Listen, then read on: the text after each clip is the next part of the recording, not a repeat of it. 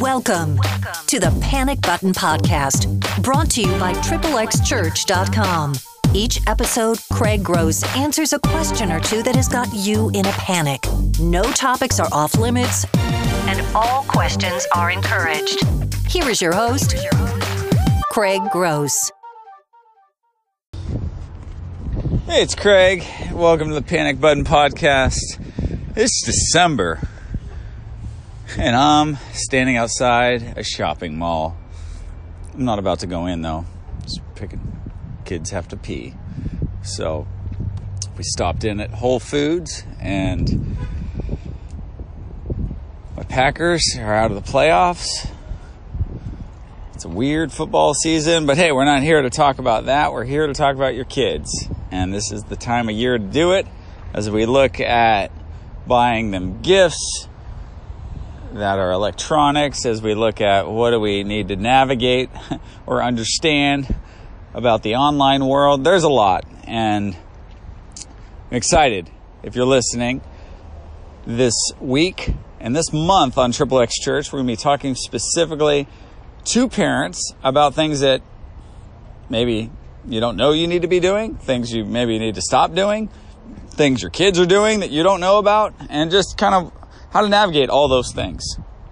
Lots to come this month, and right around the corner, even more excited about this resentment project that we have going on. If you head over to x3christmas.com, that's our kind of Christmas campaign. You'll hear more about this Christmas season. Got a lot that we're launching just kind of around that topic of resentment, which last night I got the chance to hear this guy Jordan Peterson speak at a lecture.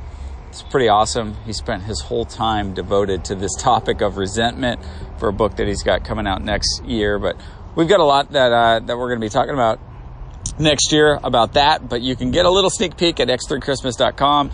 But hey, on this week, we're going to talk about the lasting effects of viewing pornography as a kid. So when your kids start seeing this early, what does that do long term? And I'm not smart enough to give you that answer other than, hey, the things you play with in high school will play with you as an adult. I do know that. But let's hear from somebody smarter than me, my friend Stephen Luff. He's got a whiteboard video, and you can watch the whole thing. But here's the audio from that, and stay tuned. This month, more stuff coming your way regarding this topic of how we, as parents, I got 2 teenagers, how we need to be navigating these conversations, starting these conversations, and getting our maybe spouse or kids involved in these conversations with us. So enjoy this episode.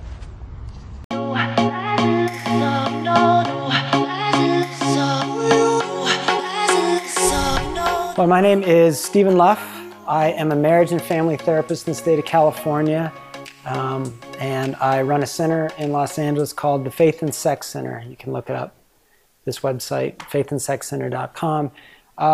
So yeah, this is the 3rd whiteboard session that we have done, we meaning Craig Gross and myself, and Nolan Gross behind the camera. We're just sort of brainstorming different ideas that are relevant to people and just off the cuff, but very relevant and very important. So this month's question is, how does viewing porn as a child impact future behavior and the brain? So I'm going to ask Craig's off camera, well, what do you think is relevant in that question? Like, who's the audience right now? Who do you think is watching this? Well, people are just cracking open a beer, and they're watching you on the whiteboard. Just kidding, that's a 0-calorie soda that Stephen had in his fridge that I just opened. So the whole month of December, we're talking to parents, and so everything you can kind of think of on this topic. So I think this is coming from a mom, probably, that's wondering, hey, what is this stuff doing to my kid's brain, you know, his future sex life? I don't know how to address it. Is he going to be okay? What we often forget, ironically, as human beings, is that we are in a very elegantly designed body with a lot of systems and a lot of parts. And sometimes these parts and systems can get off track. And porn is certainly one way to get your systems off track. So I'm going to erase this and discuss the brain. Now, you said to me, Craig, I've got both a youth, an adolescent in the room, and a parent. Is this correct? Yeah. So, so as not to lose the adolescent, I would say this, and I'm a therapist, and I'm trained and feel it's very important that I let the client guide whatever the topic is of discussion, let the client guide what he or she needs. But I will say this, and I have said it frequently to my clients. Physiologically speaking, porn is not good. It affects our emotional lives. It affects how we go through the world. It affects how we feel about ourselves. It affects a lot of things. And I don't recommend it. So I can say that to any youth who may be watching, or any parent who's now forcing their adolescent to watch this. Just stay away from it. There's plenty of wonderful things in life, and porn's just not one of them. Sex is wonderful at the right time, in the right place, under the right conditions. Save your sex life and save parts of your brain, which I'll discuss here in a second, for when you're older, and you can enjoy it for what it is. It's about connection. It's not about an object. Once sex becomes about objectifying something, that's when sex becomes a substance. It becomes a substance of abuse, and it's not what we were intended, what sex was intended for. Sex was not intended to manage our anxiety. Sex was intended, well, to procreate, but it was designed for us to connect with another human being in a very intimate, meaningful way. Okay, so physiological. I'm going to draw a brain. Lord help me.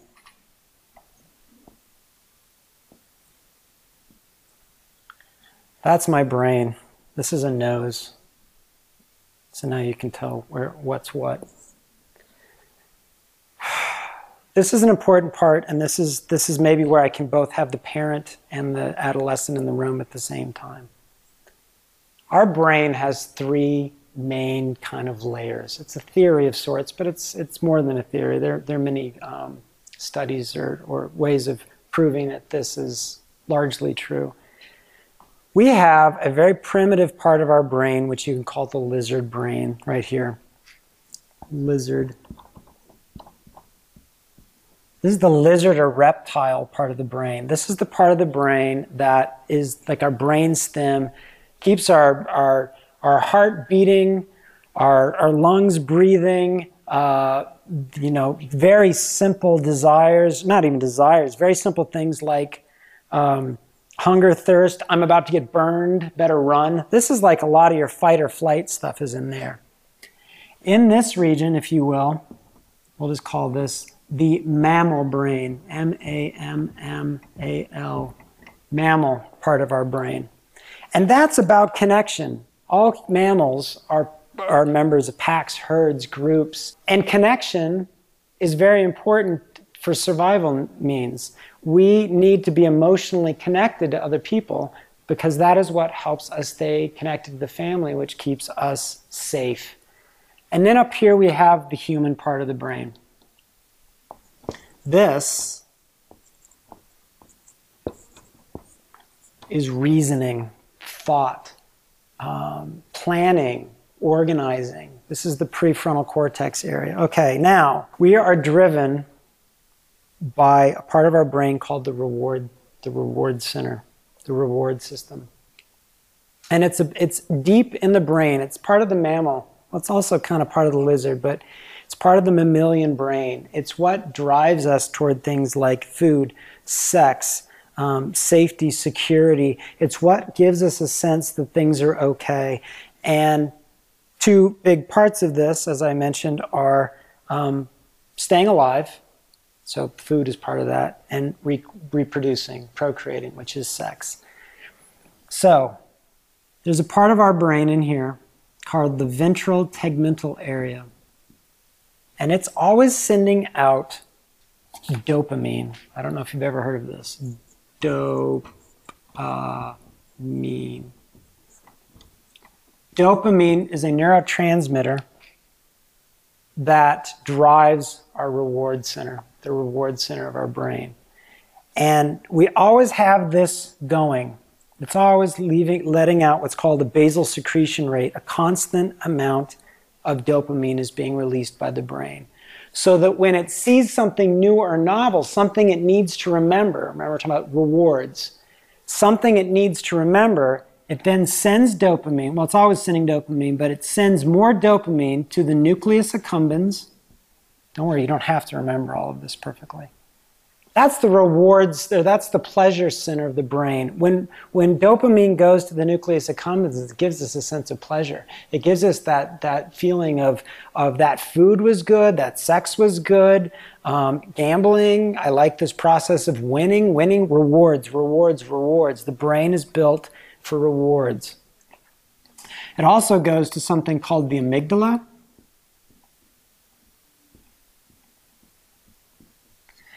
Which actually the amygdala is down in here, but we'll put it here.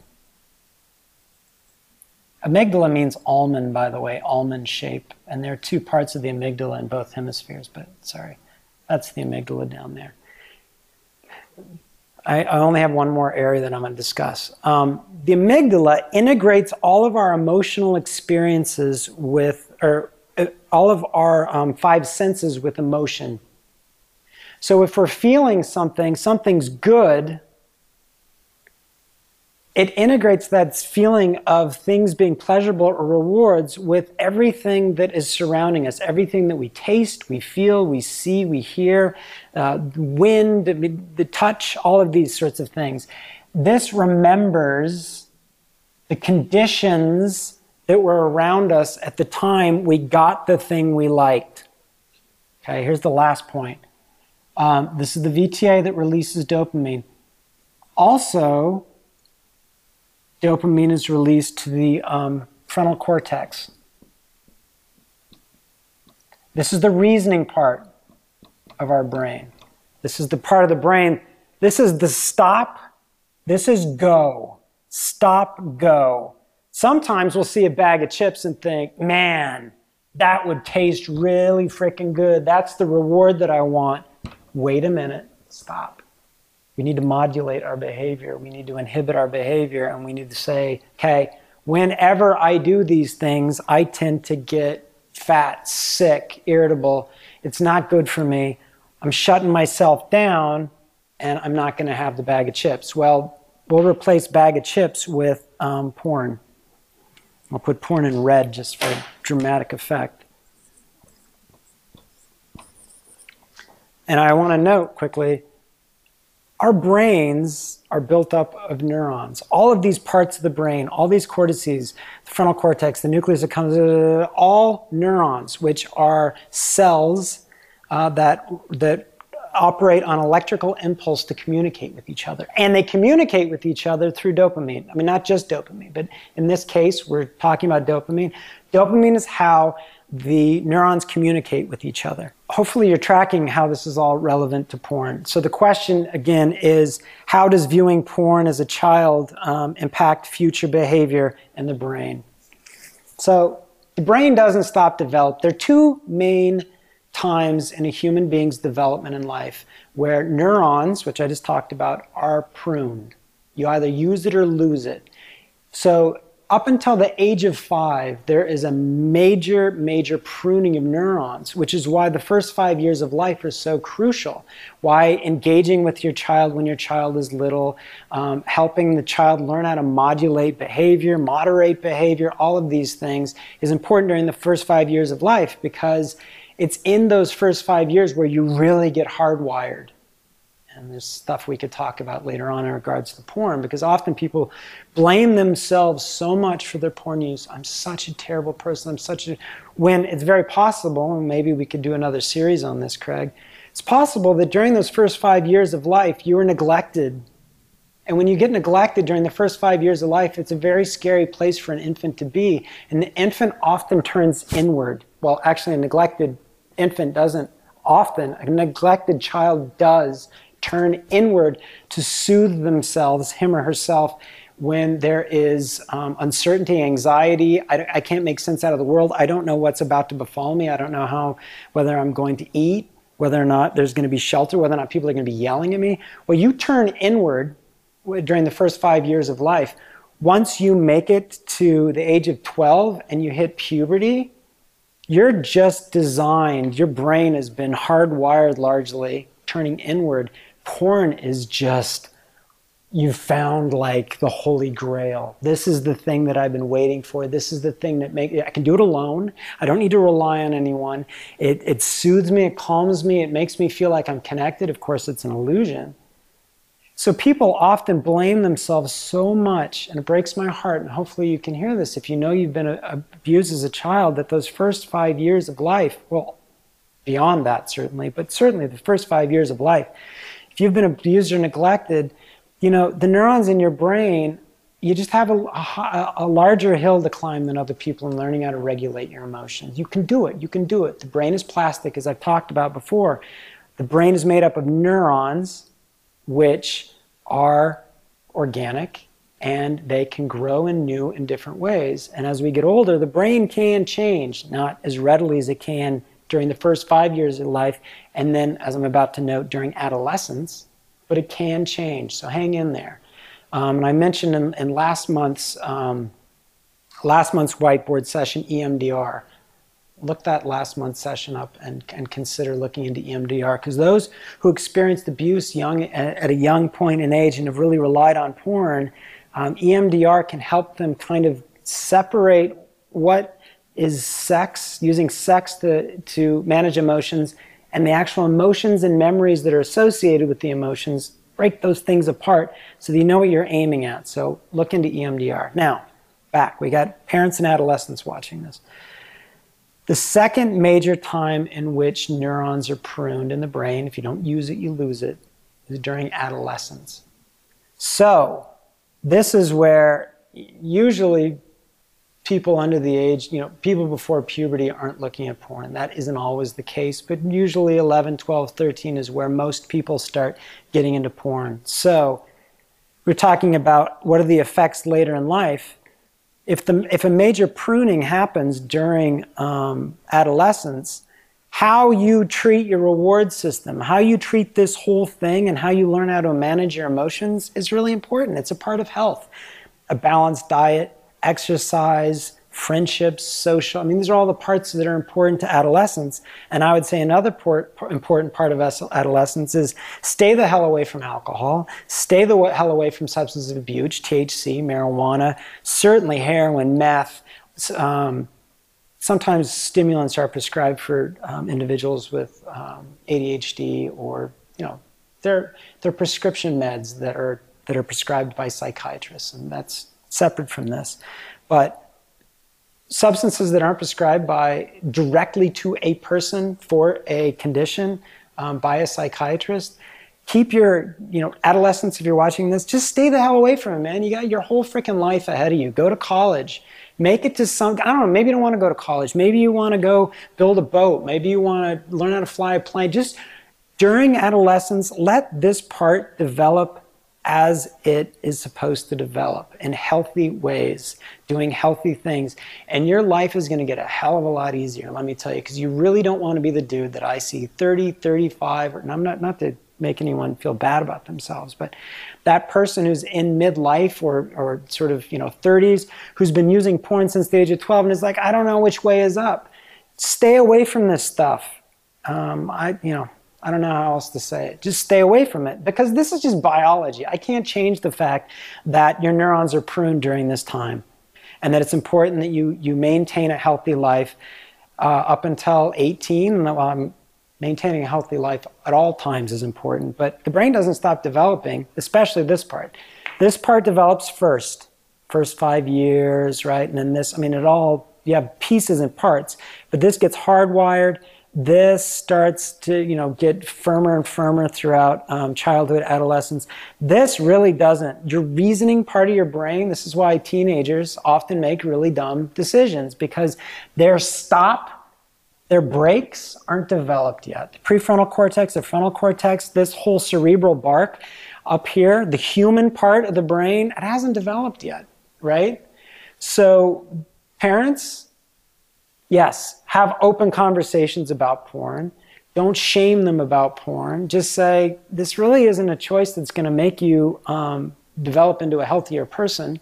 But have some patience with their dumb decisions, because this part's just not there yet. Some kids, really not until their early 20s does this get hardwired. But and the danger is if they're in it while it's developing.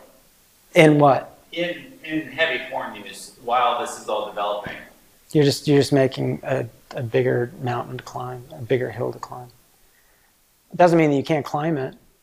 It just means it's going to be harder for you to parse out what is what emotion, not cognitively parse it out, but for your brain to become reintegrated, for the neurons to grow in more adaptive ways that allow you to live a life that is not bound and chained to addictive behavior.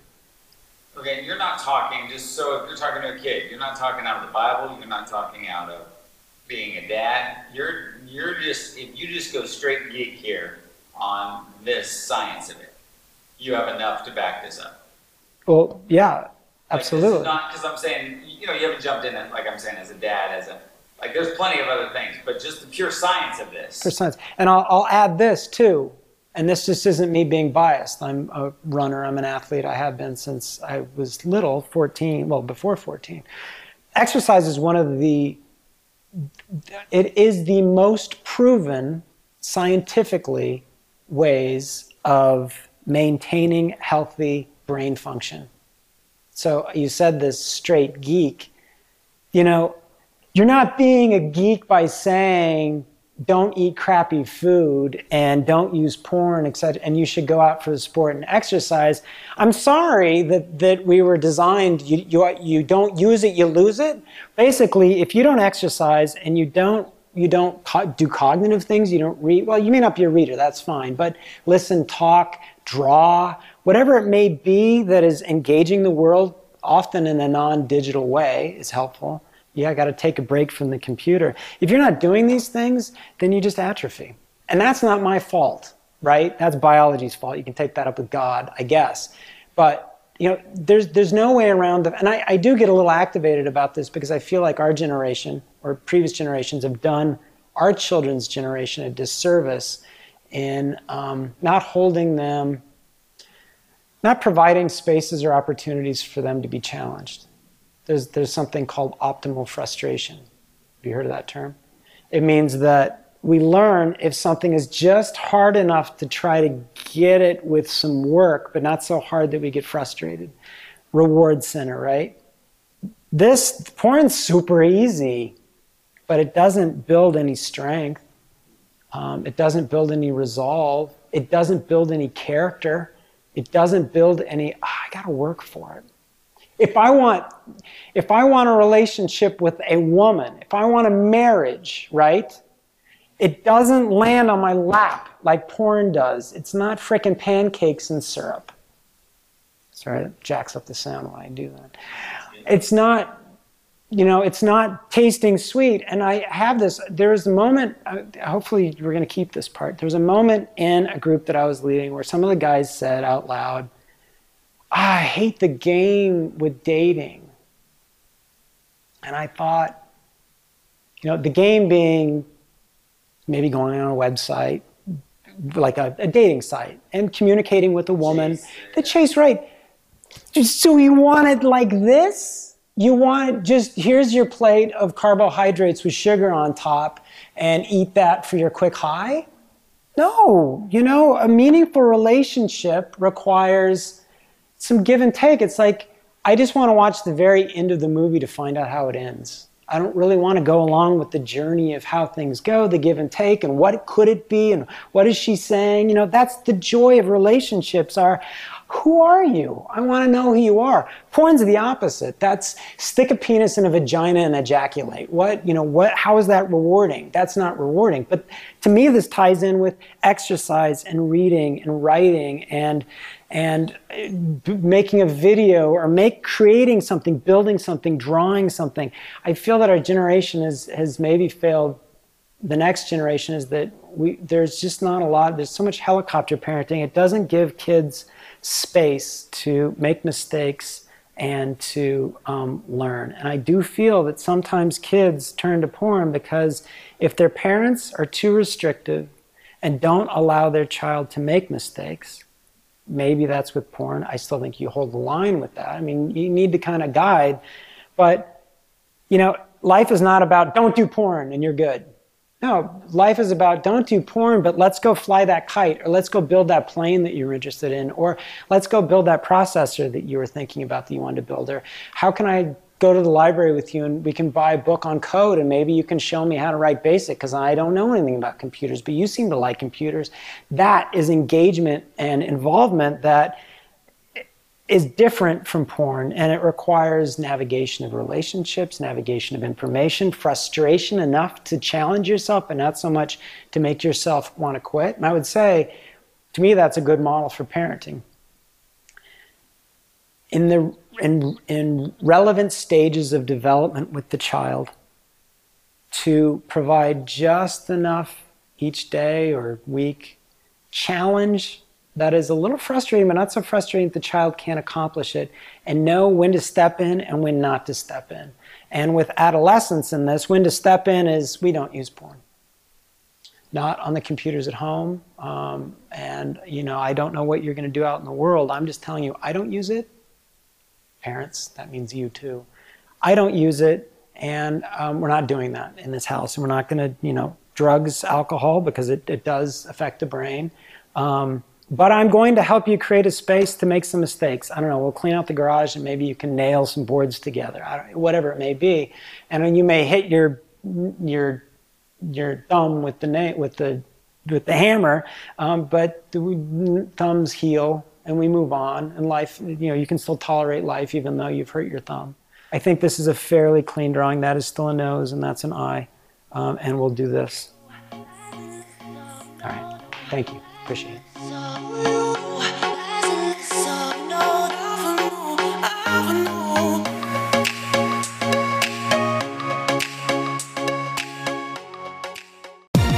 Thanks for listening to the Panic Button Podcast. If you want Craig to answer your question on an upcoming episode, please email panicbutton@xxxchurch.com. Or if you're using the Anchor app, please go to your user profile, tap the message button, and hit record, and then hit save, and then send it.